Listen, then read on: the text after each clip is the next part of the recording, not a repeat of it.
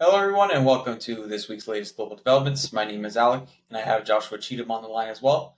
For today's latest global developments, we're going to be talking about all things election today. We're going to be talking about the new Ecuadorian president and the Polish elections. So, yeah, it's going to be a very interesting one. Make sure to follow us on all our social medias where you can stay in touch with us and what goes on around the world, as well as visiting our website at www.ngfnews.com for analytical blog posts that we post occasionally. So yeah. Other than that, no new announcements. So we'll just go straight into it. Absolutely. So in Ecuador, we have a new Ecuadorian president. He is 35 years old, and his name is Daniel Noboa. And he is I think, one of the Ecuador's youngest elected president ever in the country's history. He is facing an 18-month term as president. And the reason it's only 18 months is because the previous president, what was his name? President Lasso, was facing impeachment. So what he did is if I'm going out, then everyone's going out with me. So he used a new tactic or created a new constitutional kind of thing we would call as muerte cruzada, or a two-way death. So if he was impeached or removed from presidency, he would dissolve the National Assembly, and that's exactly what happened. So at the time of his ending, Lasso had 90 days to call a new election, and now Lasso's successors can only serve 18 months, and that gives Daniel Noboa 18 months to figure out how to reverse the country to a more positive and bright Ecuador. Yeah, I remember doing this topic or when this happened 6 months ago on a podcast. We were discussing uh how Meghan Markle was the head of the news that day, um, because she was getting chased by paparazzi and the fact that a government had just dissolved and nobody was covering it. So Yep. it's can't believe that's been 6 months already. But yeah, Daniel Noboa, he's the son of a banana tycoon, which is I find so funny. They're just a billionaire that sells bananas. That's awesome. But he is a young president. By any standards really around the world, he's young. 35 is very young. He made a lot of pledges to create more work opportunities for the youth, to bring foreign investments, use technologies to fight crime, uh, and create several anti-corruption measures. He won 52.3% of the vote.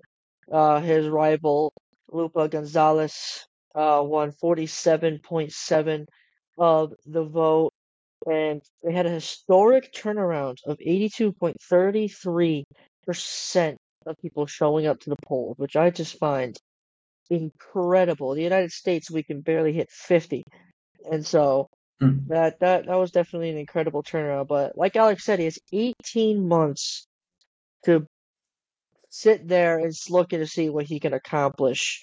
And there's a lot of bad things that happen in Ecuador. Ecuador is a very high staging ground for the cartels to move drugs up into the Central America, into Mexico, and eventually to the United States as well as to Europe. It is a very poor country, and there's a lot of gangs. So it's also very corrupt, as we saw. The former president was going to be likely going to be impeached on embezzlement through oil companies in Ecuador. Yep. So And he said, if I'm going down, I'm taking the country with me. But hopefully, Noboa, he will be the one to kind of spark change and encourage the youth as well to not follow the path of illegal activities and all that. But he, as you said, rising crime rates is one thing, and also post-COVID economic recovery, and with high inflation around the world, that's going to add to Noboa's challenges. But he has the mind, he has the will, he has the motivation, and he has the backing of his people. His people want Noboa to do something. They're very confident in him. It's just the issue is the political backing. Not a no strong constitution, National Assembly in shambles. What it's he has the people and he has the moral support. It's just the actual physical support of the government that he does not have.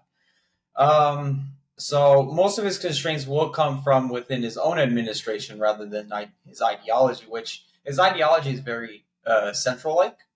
He's not right, he's not left. Some say he leans right, some say he leans left. But that means that's a good thing. When you have multiple sources that can't confirm what side he leans on, that means he's a center aligning person, and that's good for a country like Ecuador. So his next problem to deal with is picking out his cabinet members to pick out an administration that would be better than his predecessors. Security in Ecuador is also big. Big search of violence, homicides, cartel activity.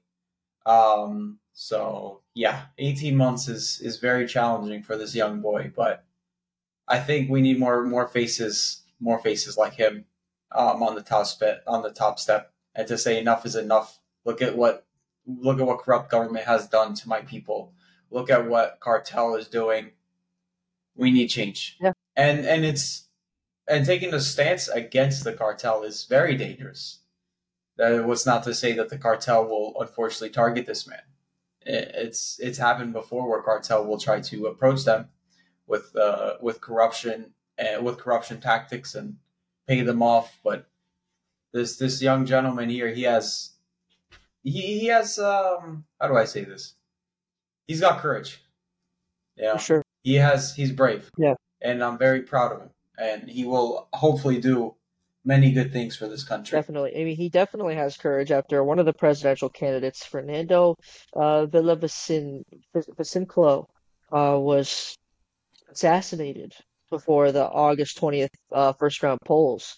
So for any president at that Mm. point really to go up is very ballsy, and I think that in such a short amount of time, it's going to be difficult to set up a government from what the corruption is in Ecuador to try to push policies for foreign investment into the country. Their best bet would be to just bank on the oil industry and get investment through that. And using technology is going to be difficult because then they got to get it through the already cartel-controlled ports where the technology is. Mm. So yeah, he's got a difficult task, and maybe he'll run for re-election. I mean, we don't know what could happen, but maybe he'll run for a re-election campaign and actually get some extra years in so that he can actually show why his effectiveness, especially if he can do it in a short amount of time, show any sort of effectiveness. And there's been fears of him being kind of the next Lasso. There's fears of him being where he might be in a position where he might abuse his power again or try to embezzle funds again. But what I think for him is he is already part of a banana tycoon. What money could you offer this gentleman? I said man's. That's tragic. What could you offer this guy that he already doesn't have? Good point. He has the money, and I think yes, it's too early to decide in the way and the path that he will govern. But all I know is I think that more youth in leadership is the best way to approach any new problem. It's a new way of approaching problems in general because we don't have a lot of youth around the world that want to step up to the big plate. And him being 30 years old, 35 years old, I mean, yes, he had the money to support his campaign, but and what's not to say that there could be a possibility that his banana tycoon he's a part of, he wants to turn Ecuador into a business country, Yeah, boost agricultural exports, but I'm not sure, and no one is really sure. But I see when I read through these articles, I see positive change for Ecuador. I see a thriving Ecuador. I see a economically they're going to be backed by agriculture is what I see, and I think that's what Mr. Noboa is going to yeah, do for the country. I totally agree, and I think the one thing that's going to also propel him is if the United States starts to show its gratitude for him becoming president and give him congratulations, and also starts to potentially invest in helping him fight crime and the cartels, as that is, the fentanyl issue is a very big issue for the U.S. But also, that foreign investment will be very important. If the United States needs some crude oil, we can go and invest in Ecuador. And also, we need any agricultural products that we can't get here. It'd definitely be something the U.S. should be thinking about investing in terms of not just the United States as a government, but also firms and private investors can also help out Ecuador by bringing in foreign investment. So that'll be interesting to see what the developments are in the next couple of months. So the NGF team will definitely keep up with what's going on in Ecuador. But there's another election we want to discuss if you're good with moving on. Yeah, Oh, I'm good yeah, with and, moving on. and Yeah. this is the Polish elections. And now I want to hesitate from using the words more importantly, but this Polish election has a lot on the table compared to the Ecuadorian election. So the recent government is a what we would consider a far right government called the let me find it, the Law and Justice Party. Or is it the, yeah, it's the Law and Justice Party. Yeah, Law and so they're the justice. they're the far right Yep. government, and they have been basically pulling Poland away from the EU. Uh, they're trying to become more of a nationalistic country, and this is having a lot of drawbacks on Europe as well as the war in Ukraine. As we did just do a recent podcast episode on how they were going to stop sending weapons and modernize their own military, which, whether for good or for bad. So the pro-opposite EU opposition party, the Civic Coalition, is led by Donald Tusk, a former prime minister. Uh, he has enough votes between him and the third party in the left to basically form a coalition government, uh, and they have enough to take away the opposing conservative far right and go back into the EU. Now, whether this is for good or for bad or for Poland, it's definitely going to have positive effects for the EU because they have the sixth largest economy, Poland. They have one of the largest militaries. They're on the front lines for Ukraine, and gonna have the ability now to send over weapons um, at a very much faster rate than they were to Ukraine. And so these elections are definitely shaking up European politics. And he said this is going to be a good right swing for Poland, and Poland has been taking a very anti. The first thing I think of is refugees, and they've developed such a far kind of anti-refugee stance, and I kind of have some worries about how Poland is going to approach the Ukraine issue because at first Poland did withdraw. They did. They stated that they were going to stop sending weapons to Ukraine, but now that these elections are over, and now that there has been with the Law and Justice Party taking place, which has pleased the right side, I predicted before in a previous episode where once these elections are over and the right takes its position, that it'll just go back to supporting Ukraine and going back to a more EU stance rather than a Poland stance. So I'm kind of hoping that my prediction was correct, and I'm kind of hoping that in the next couple of days, weeks, months, seeing where Poland is going to go, where they're going to go next. So Yeah, no, it'll be interesting. And there's one of the quotes from the Brussels leader was, "There's one less headache for Brussels," and if that's definitely one of them because Hungary is one of their headaches because they just don't follow EU law at all. And so this is going to definitely shift the way the EU is working at the moment. It's a little bit at a grinding halt, at a standstill. There's not a lot of economic growth. Germany is not growing at the rate that they thought it was going to. France is struggling, not as bad as Germany, but Eastern Europe is also struggling in terms of growth.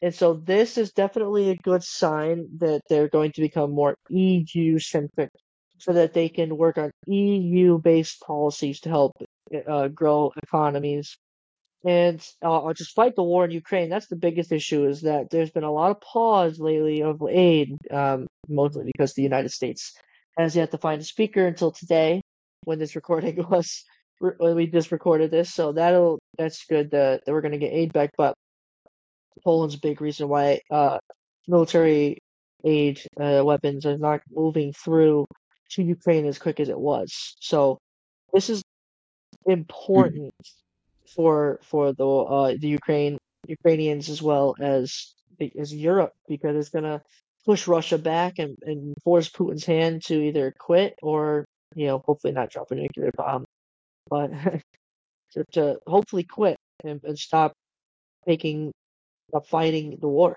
And there was one concern from this party is I've read an article where there are kind of civil groups preparing to kind of protest out to protest against the new Law and Justice Party, because one biggest concern is their right stance for left kind of civil groups. Left civil groups are concerned about the anti-abortion policies, treatment of LGBT communities, um, and things like that that have sparked a little concern from left parties and left civil groups. Um, but Poland, the new party, the Law and Justice Party, they seem to kind of they are a party of the people essentially. So I'm very curious to see how they will approach these kind of issues within their own country. But Poland right now, they're taking a very kind of outwards looking approach, and even with the right party, they still are looking out, because whatever happens out will affect what happens within. So um, Yeah, yeah. it's definitely these elections are important for the Polish people, because in 2016, when the Law and Justice Party won, the right and populist party, it was mostly what people were expecting, the abortion bans and everything. So Mhm. the fact that they're going to be able to form a coalition against that party that's going to help with migrants, it's the Civic Coalition, the left and the Third Way, they have enough seats between the three of them uh, to create a government, a majority government. But the Law and Justice and the Mhm. Confederation, they have the minority government coalition.